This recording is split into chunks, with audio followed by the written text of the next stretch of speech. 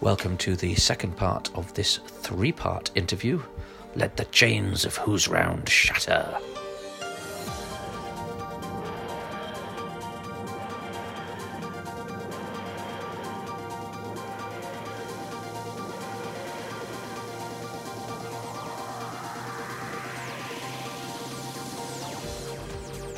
Well, look, we're 50 minutes into the interview, and I held off over lunch. And you've tried to bring it into the conversation a couple of times. What's that? The Curse of Fenric. Oh, okay. I wasn't trying to. Just drawing parallels between the two. And absolutely, but I read both sets of scripts yesterday, so they're both in my mind, and I can see the similarities and the differences between them. Well, I think I've cut you off because I've tried to be objective. But this whole interview was set up actually from an email to Andrew Cartmel, where I was watching The Curse of Fenric the other day. The Curse of Fenric is one of Doctor Who's finest hours. Discuss. I mean, it's terrific. I'll tell you something. There was a few years back, but in the modern era of Doctor Who, the rebooted Who, someone pointed out to me that I think it was the Daily Telegraph had done the top 10 or top 20 or something like greatest Doctor Who stories of all time or something like that. And this friend said yours was number 6 or something. And I thought about it and I said, why was it number 6? Why wasn't it number 5 or number 7 or number 16 or number 56? You know, how does one say that Fenric was number 6? Presumably they had some scoring system or something like that. I can't judge it like that because I wrote it. Sure. However, given that some people do say that they like it a lot, I think I can explain a couple of reasons why that is, and they're variations on the same reason. One is, as I've said, that it's tonally more cohesive as a script than Dragonfire was. The image that I started with is there in the final produced piece. I started with an image, actually it was of bombs falling out of the sky. We ended up with bombs stockpiled. Nothing changed about that. That was the story from beginning to end. We defied the laws of physics. That story was not rejected. It simply developed and grew. Everything else that happened was kind of something that grew out of it. I think the sequence off the top of my head was probably something like, going to do a story in World War II. I didn't want to set it. Actually, I know that I wanted it to be during the Blitz originally, with the bombs falling out of the sky. But then very quickly thought I don't want it to be in London because I'm a bit impatient with London-centric and South-East-centric stories. So I was thinking Coventry during the Blitz. But then we thought about, well, how about it's not actually during kind of a bombing raid. It's a different part of this story. It's when the bombs are being made, and it draws in a lot of things that were interesting me then, interest me now. I come from Yorkshire, so the idea of taking it to a remote part of Yorkshire interested me. We pushed it to the coast because that gave more possibilities, having a coastal location. I was telling you that in Dragonfire I wrote on word processor, but the BBC didn't use them still. I knew a lot about computers in those days, despite having done drama at university. Andrew knew a lot about computers. So the early days of computing interested me, and how that emerged during the Second World War as code breaking. So it was cohesive in the way, and also once we'd pushed it to the Yorkshire coast, then the idea of vampires came in, because that's where Dracula came ashore at Whitby. logically, having set it on the North Yorkshire coast, it was all shot in Lulworth Bay Lulworth Cove, and yeah. Lulworth Cove, and a military camp in the south of England. But that was because when Andrew said that he wanted a story which was historical, but had to be shot within 25 miles of London. So I was trying to keep it in a way that, okay, we can shoot in the Thames estuary or something like that, and that'll double for the North Yorkshire coast. But then this is John. John agreed. In fact, it might even been John who suggested. But he certainly agreed to the idea of shooting the whole thing on location and finding the budget for it.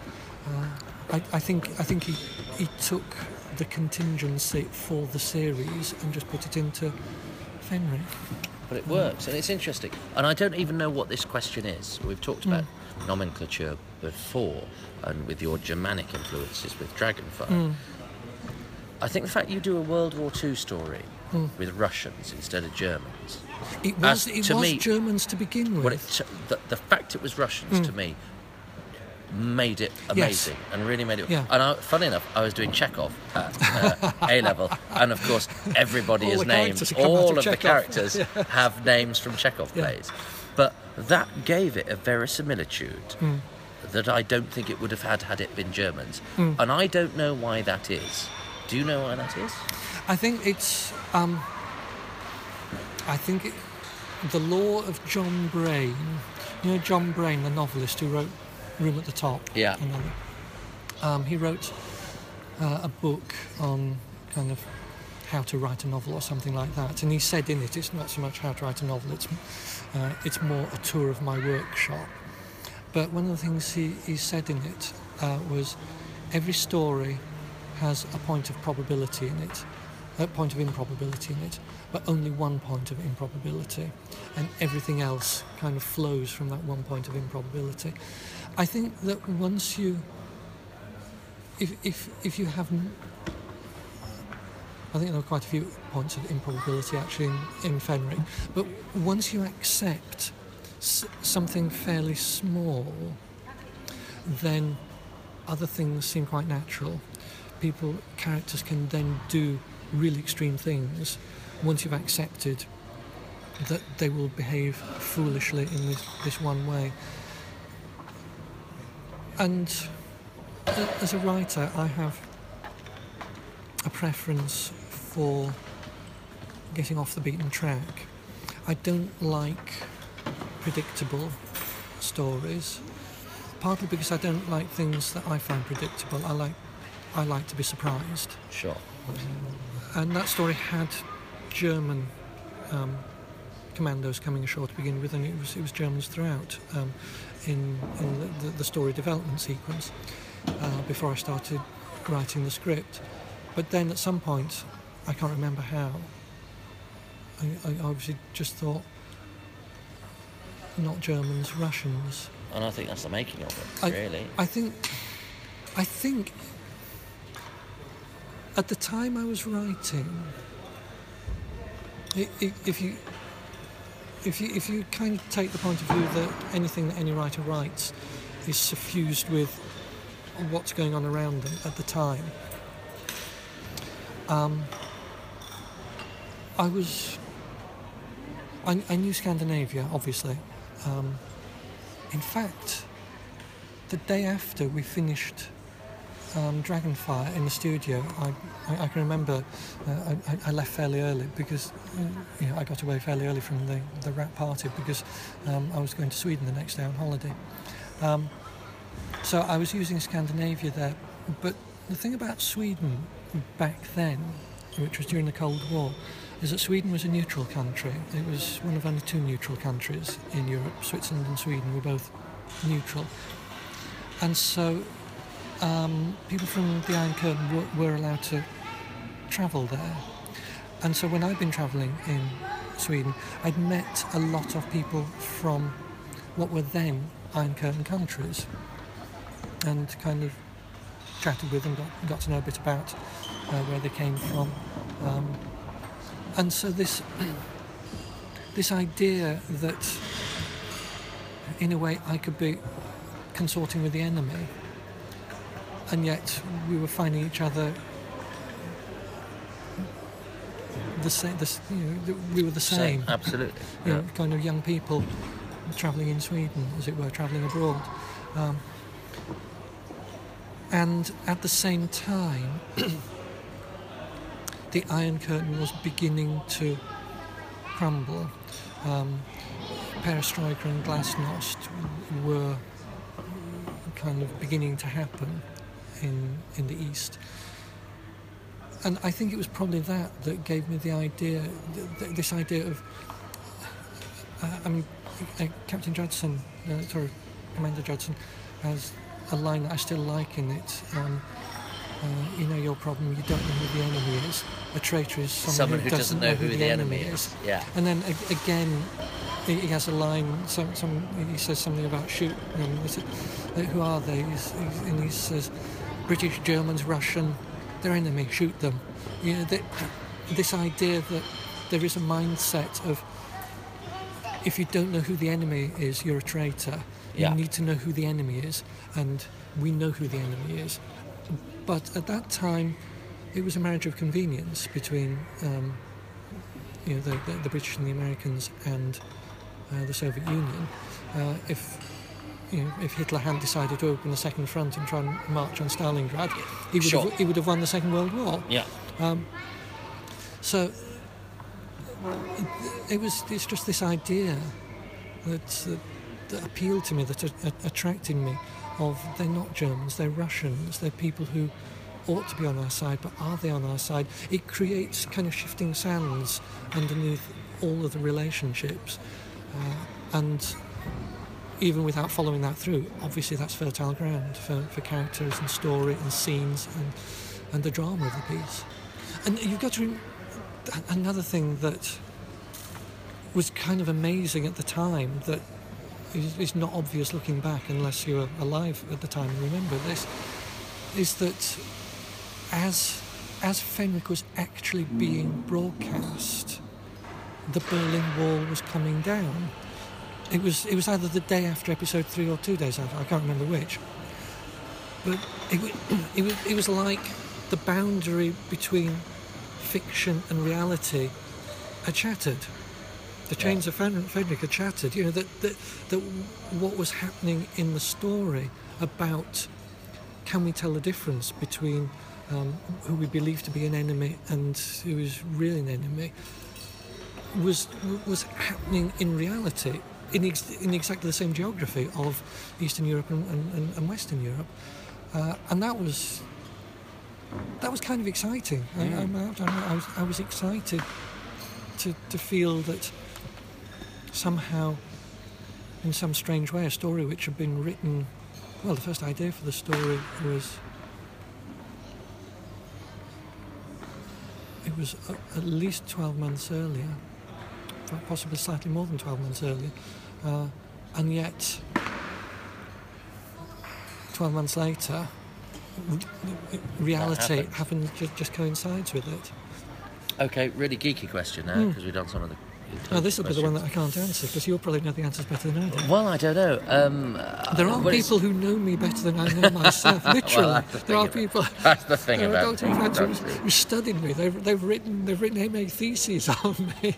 Well, Sergeant Prozorov is named after a Chekhov character, but in the book you call him Sergeant Trofimov, which is another Chekhov name. So why did you change the name? I can't remember, actually. But they're both Chekhov names, aren't they? Yeah, they are. It would have been for one of two reasons. Again, variations on the same thing. Either I thought that in print, Prozorov didn't look terribly good, and Trofimov would look more distinctive, because it's like when you can see a character, you know which ones they are. Sure. When I'm reading my scripts, even I can't remember the characters' names, and I give them their names. For a long time, they were just known as Russian commandos, and a Russian commando does this, another Russian commando does that. And even when I gave them names, Andrew would be kind of saying, well, what about so-and-so does this? And I was saying, use that. That surprises me, because I think your characters are so well drawn, and your incidental characters have more of a backstory than most incidental characters in Doctor Who. I have difficulty remembering real people's names, and I don't forget people. But it's like the name is simply a label that attaches to the person, right. And the label drops off quite easily. But the character, the human being, I do remember. I remember absolutely. I can meet people and remember things about them that we talked about once a long time ago, and I'm still going, oh, sorry, I've forgotten your name. Who are you? Right. So I do the same with characters' names, and. I mean, maybe I felt that Proserov hadn't stuck with me enough, and that Trofimov felt a bit more appropriate. But it would either be to do with the sound of the name or the look of the name or something like that. That I was just looking for a variation on it. So I turned to Chekhov again. I'd completely forgotten that I changed the name These of the things character. bother me, you see. I know. I do it just innocently, thinking I can do this, not realising that it's 30 years later. It's breaking the fabric of time and space for people. And what about, because you alluded over lunch that you'd spent some time on the set of, well, it wasn't a set, but on the location. The location of Fenric. So Nicholas Mallet, interesting. He directed 2 Doctor Who stories prior to that. He was really nice. Really nice, quiet. I can quite believe that being able to do a single camera shoot, maybe that liberated him in a way. Maybe that gave him more control over each individual shot. We shot a feature film in 14 shooting days or something like that. It was insane. It was absolutely insane. It was like Fenric had burst out. I mean, I wrote it to be shot in summer, and it was brought forward and shot in April, and unaccountably we had snow in April. And that was as soon as we arrived. As soon as we arrived there, we were shooting indoors in the huts, and there was snow, there was blizzards outside. Second morning, we all woke up to a complete whiteout. And obviously we couldn't have snow for continuity. So when we started shooting outside, they had to hose down all the snow to get rid of the snow, which meant that it was all muddy, and rain and melting snow anyway turned the bottom end of the shooting site into a complete mud bath. That, because it was so impossible to do, it really was a kind of a wartime spirit. Everybody had to push themselves to the limit to make it work. We did end up at one point with 3 units shooting simultaneously. There was Nick with the main unit.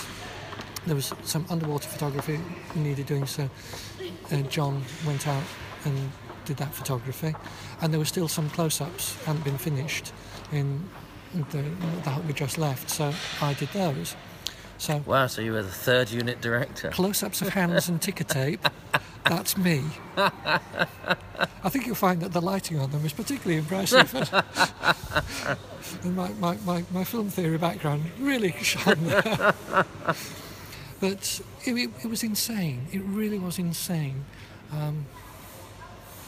And that, I think that helped make it as a programme, because everyone, there really wasn't any room for any ego. If there had been any ego on that programme, it certainly wasn't able to come out. People just had to work so hard to get it done. It was unbelievable what people went through. The 2 Joannes. Oh yes, Joanne Kenny and Joanne Bell. Yeah. the two virgins, as we called them. Can I say that now, all these years? I think you yeah. can. I think it must have been That's Jean and Phyllis, by the way. Yeah, listener. sorry, yes. I think it must have been the final day of shooting or something, and they were out there in the sea, bitterly cold. It was And they say it's warm in the Yes, water, and you go, it really doesn't look like it is. It's not. And the thing is that because we were shooting so fast, in any other shoot, we'd have done 30 seconds and then come out, warm up for 3 hours, and then go back in for another 30 seconds. We couldn't do that. We really couldn't do that. There was some amazing stuff went on in the water. There was the hemovores. Oh, there's another one who died. Tipping, yeah. Great stuntman. Wonderful. Excellent stuntman. Oh, God, he's dancing. Anyway, different story. But well, no, tell us about it. No, his dancing he looked like a lunatic. In the unit hotel, there was a jukebox or something, and so people would start dancing to it. And Tip was on a different planet, I'm telling. But there was one bit where the bit where the hemovores emerge from the water. Yeah, great which means they all have to go under the water first, and one of them can't get under the water because he's not very heavy as a human being inside the thing, and there's air bubbles in it, and he just keeps floating. He can't disappear under the water.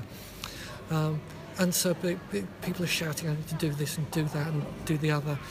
And eventually, Tipping just picks up this boulder. It's about twice his size because he's an ex-Marine. And he staggers into the water with it, gives it to this actor who promptly disappears under the water. Roll camera. He lets go of it. They all appear out of the water. There was that. There was another bit where the hemovores were out in the water, or maybe it was one of the Joannes. Somebody was out in the water, and there was some makeup, and it got kind of sploshed or something, or gone awry in some way. And Dee Barron, who's the makeup designer, she's got Wellingtons, so they come into the shallow bits. She'd go out, she'd fix it, they'd go back out again.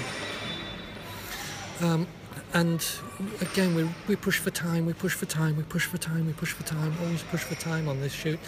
And this needs doing, and they're a bit far out, and someone says, I need sorting, makeup needs sorting. And Dee goes, fuck it, and just strides out into the water, never mind the Wellingtons.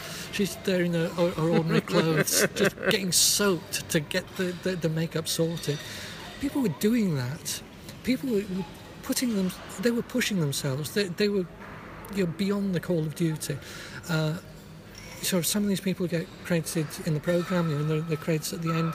There's a lot of people got no credit at all, kind of grips and people like that, who were they were working, while we were shooting inside, they were outside in the snow, in the mud, setting everything up, getting the lights ready for the next scene. They were really, really... I cannot speak too highly of every single person who worked on the Curse of Henry. I think it's because your scripts are very rich with backstory, is why I would normally have finished an interview about an hour ago. I'm really interested. We can talk for the scripts longer than the scripts themselves last. A lot of the plot of Fenric isn't explained, and that's partly because we shot so much and bits had to be cut. But in that final episode, I remember, and I know, there's a huge amount of rushing around, and it cuts from this place to that place, and that, once the storm has broken and hell is let loose,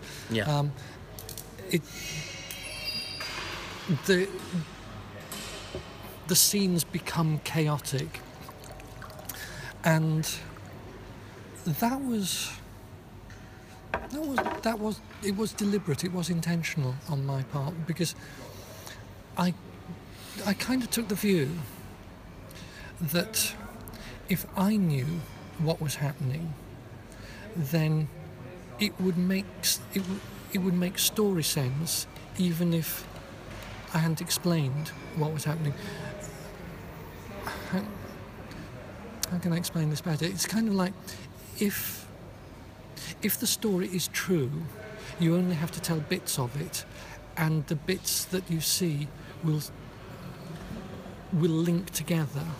Whereas if the story isn't true, if you're just telling scene A and then scene D and then scene G, and you haven't even thought about B and C and E and F in between, those scenes won't make any sense. But if you have worked out scenes B and C and E and F and then just don't show those, the scenes that you do show at some intuitive level will make sense to the audience, even if it seems confusing. I think I was at least partially successful in that, because people have told me since that it was confusing. They were confused. But every single scene, I knew how the characters had physically got from the place they were before to the place they are now. I don't think I've got it any longer, but I had written down, once they escape from this hut, they get out that way, the other hut is over there, they can't get in through the door because of such and such, they climb in through the window, so that means they're at that end of that hut. So when we then go to them at that end of that hut, I thought, I don't need to show them escaping, running across, trying the door, they can't get in the door, they get in. I've worked all that out. That's already established as part of the story anyway, that this is happening, that's happening. And I think the same is true of characters, that even if I don't show the other bits of their lives, the reason, even if I don't even say why it happened or what happened, as long as I know what the backstory is, I'm going to write dialogue and action which is consistent with that. And that means that every single scene that they appear in, every single action they take, every single word they utter is going to be consistent with what's happened in their past, which then gives that character a continuity. It makes, in some way, to the audience, the character is consistent from scene to scene. You filled some of that in with the book, so how was it writing the novels of your stories? And by the way, I don't know if you know this little interesting piece of trivia, but on the front cover of Dragonfire, there are some initials etched in the ice. Yes. TH, which is me. Oh, TH. There's an AH on one side over the Doctor's umbrella and TH next to Ace. And that's because a friend of mine knew Alistair Pearson. I was going to say AJP is snuck in there. Well, yeah, he does that, but yes. Yeah, he would also. So in the ice cracks, there's a slightly more prominent than the other cracks is a TH. That was my first and only moment of legitimate Doctor Who fame. I'm going to have to find a copy of this on eBay now and look this up. Have you not got it? Probably have somewhere. You fill in the backstories with the books. Was that interesting to do? I'm trying to remember now.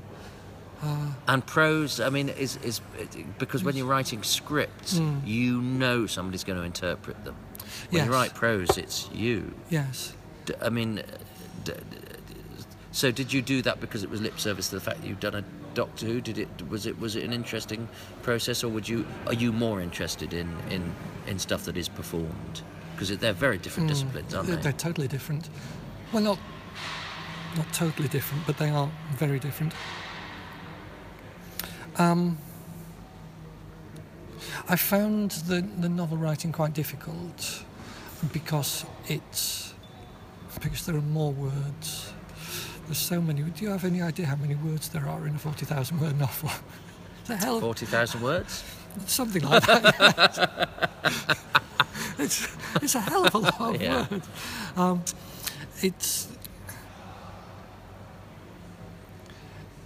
I think the challenge, as I recall, in writing the novels was, because I think there are two ways of doing it. One is that you can kind of fill out as you're writing, and kind of every line of dialogue you can put an extra line or two of description with it, his muscled body strode across the room as he snatched it, whatever. And I don't think I did too much of that because I found that a bit tedious.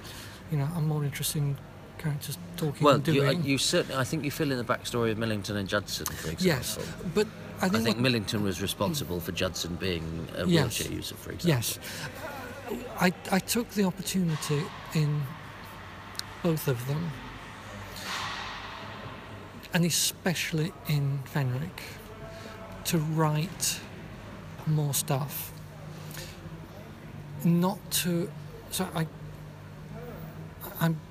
I'm trying to remember now, but I'm pretty certain that I didn't do much to Judson and Millington's dialogue or scenes together. But what I did was write an extra paragraph, sort of in flashback, and then go back to the scene. So the scenes were kind of fairly intact from the original script, but I wrote additional things as well, and I really enjoyed doing that, especially in Fenric, to write scenes of some of the unknown characters, the story of the Viking who brought the treasure there in the first place, and to do that in the style of Norse saga. Why I thought it would be a good idea to write several pages in the style of Norse saga is anybody's guess. I think it's one of those. I've often thought that if I were ever to write my autobiography, the title of it would have to be "It Seemed Like a Good Idea at the Time." And also to write a page of Bram Stoker's diary,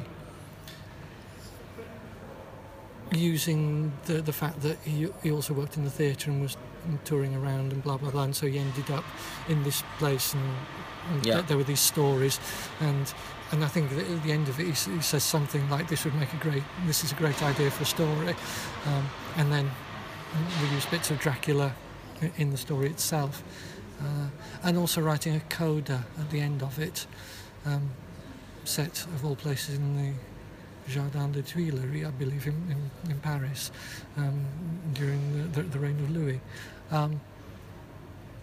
But I liked doing those because they gave me the opportunity to tell other bits of the story. Actually, there was one. There's another bit, isn't there, about the trader who brings the flask from the Orient? Yeah. Yeah. Yes. So all of those, and I think I also rounded out. I must have filled out quite a lot of characters. You did, yeah. It's a really character-driven. I think I novel, filled out some of Miss Hadoke.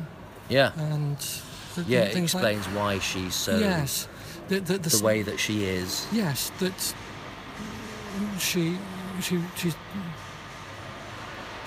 was stigmatised for getting carried away with youthful passion and things like that, and she's become bitter, and now when she sees two girls doing it, obviously she's going to react the way she does.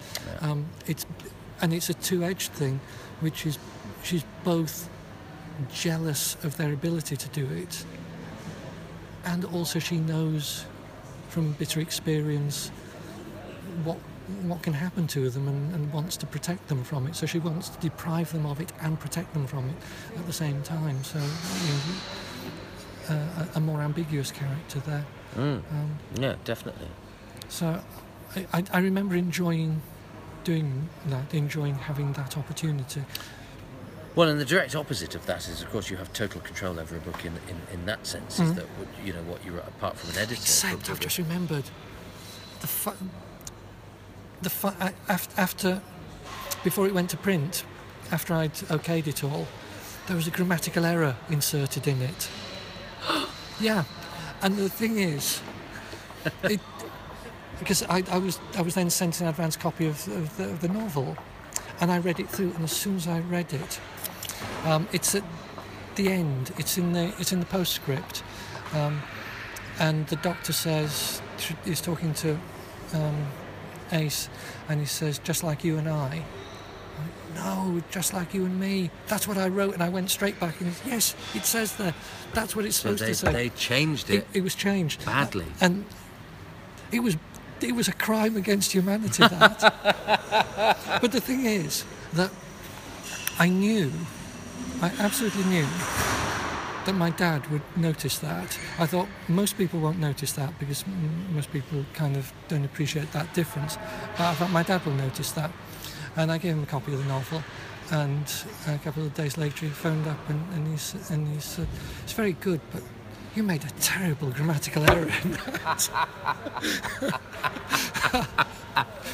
And for years after that, because in those days I got invited to conventions and things like that, if anybody gave me a copy of The Curse of Fenric to autograph, I would manually cross out that word. I would find out better. I would cross it out and put the correct word in there. How funny. Well, look, I was going to ask you a question about Doctor Who, but actually... we've drifted into... This interests me. The importance of good grammar. Well, not that, actually. It was the fact you talked about your dad. Because much of what I write is largely to please your father. Well, or to set records straight, or to do something. To please your father. Yeah. So trust me, it's to please your father. Well, tell me about that. I write now you've brought it up. We write to please our parents. Is damage important to a writer? Do you think? Psychological damage, childhood damage, because all trauma. Your characters are. What I love about your characters is that they're damaged. Yeah, but if they weren't damaged, what would they do? They would just do the right thing at the beginning of the story. The story would be over. We all have kind of quirks that come from childhood and later.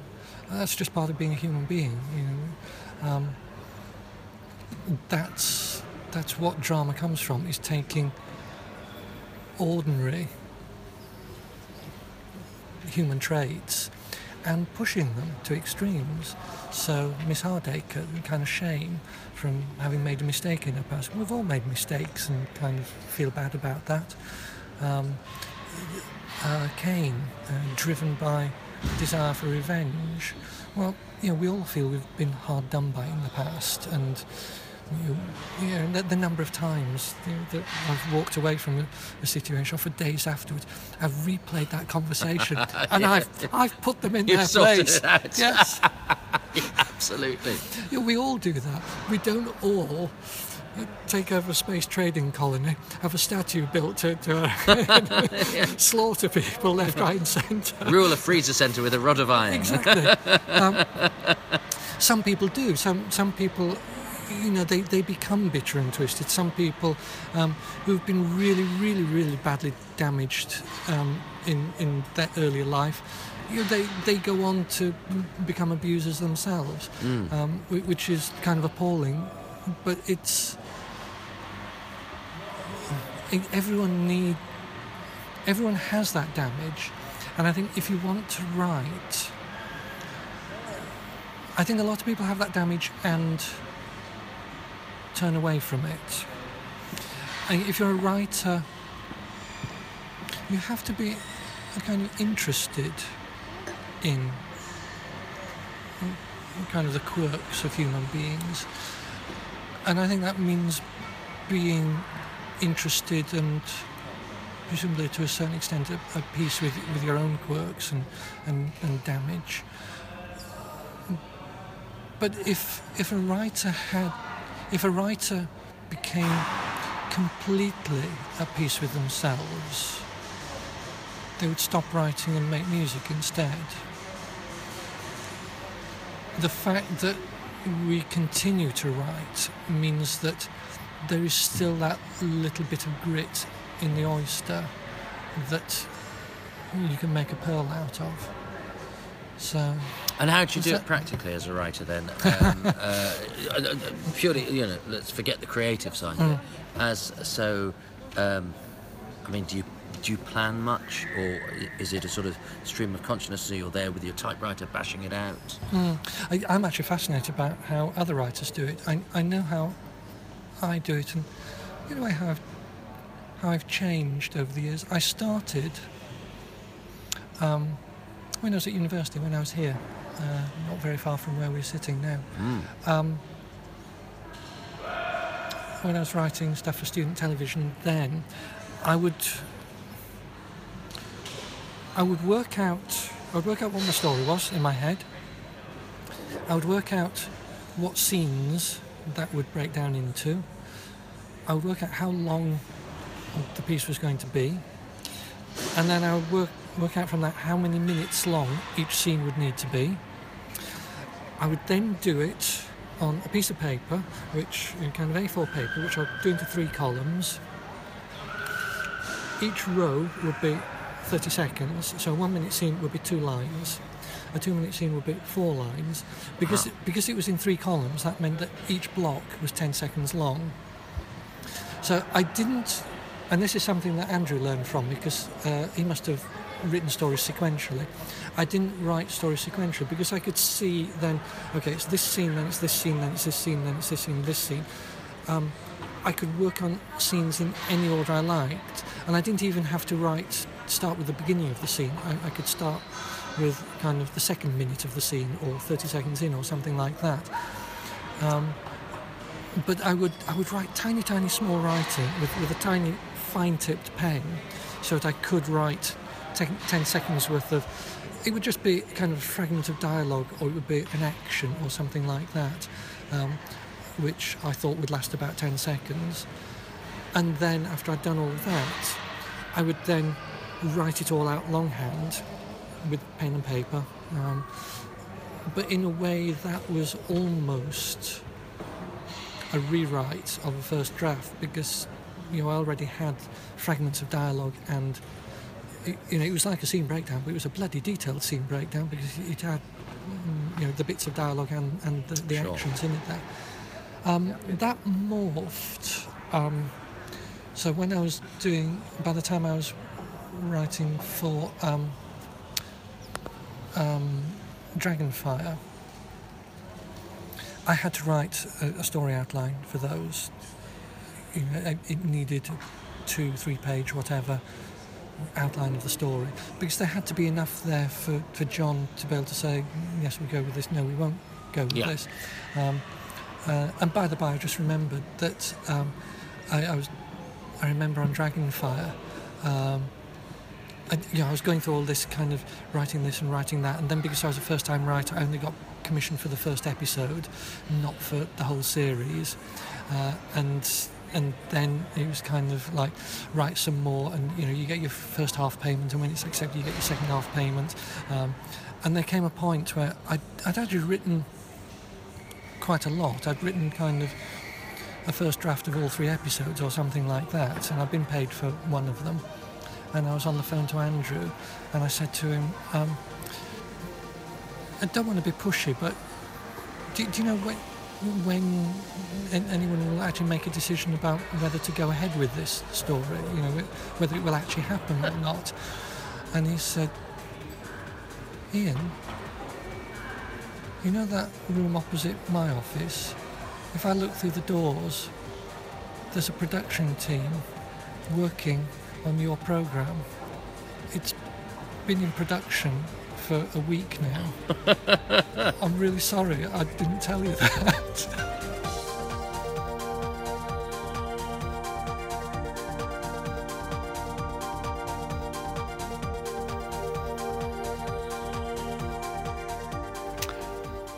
More from Ian next time. His charitable suggestion can take in a number of different organisations. So let me suggest Sightsavers, which is sightsavers.org. That's the website, sightsavers.org. They do some of the work that is sort of encompassed by Ian's remit in his charitable suggestion. He will explain it far better than I, and he will do it at the end of the next episode. So if you want to hang on till then to listen to his reasons, and it might take you to a different organisation, but Sightsavers are fantastic, and they do work within the bounds of what he's suggested. I'm not being deliberately coy, I just think he explains it in a very interesting way. Thanks to Ian Atkins and to Paddy at Big Finish for facilitating this stuff as ever. There'll be another episode next week. I'm on Twitter and various other places, and thanks for listening. Till next time.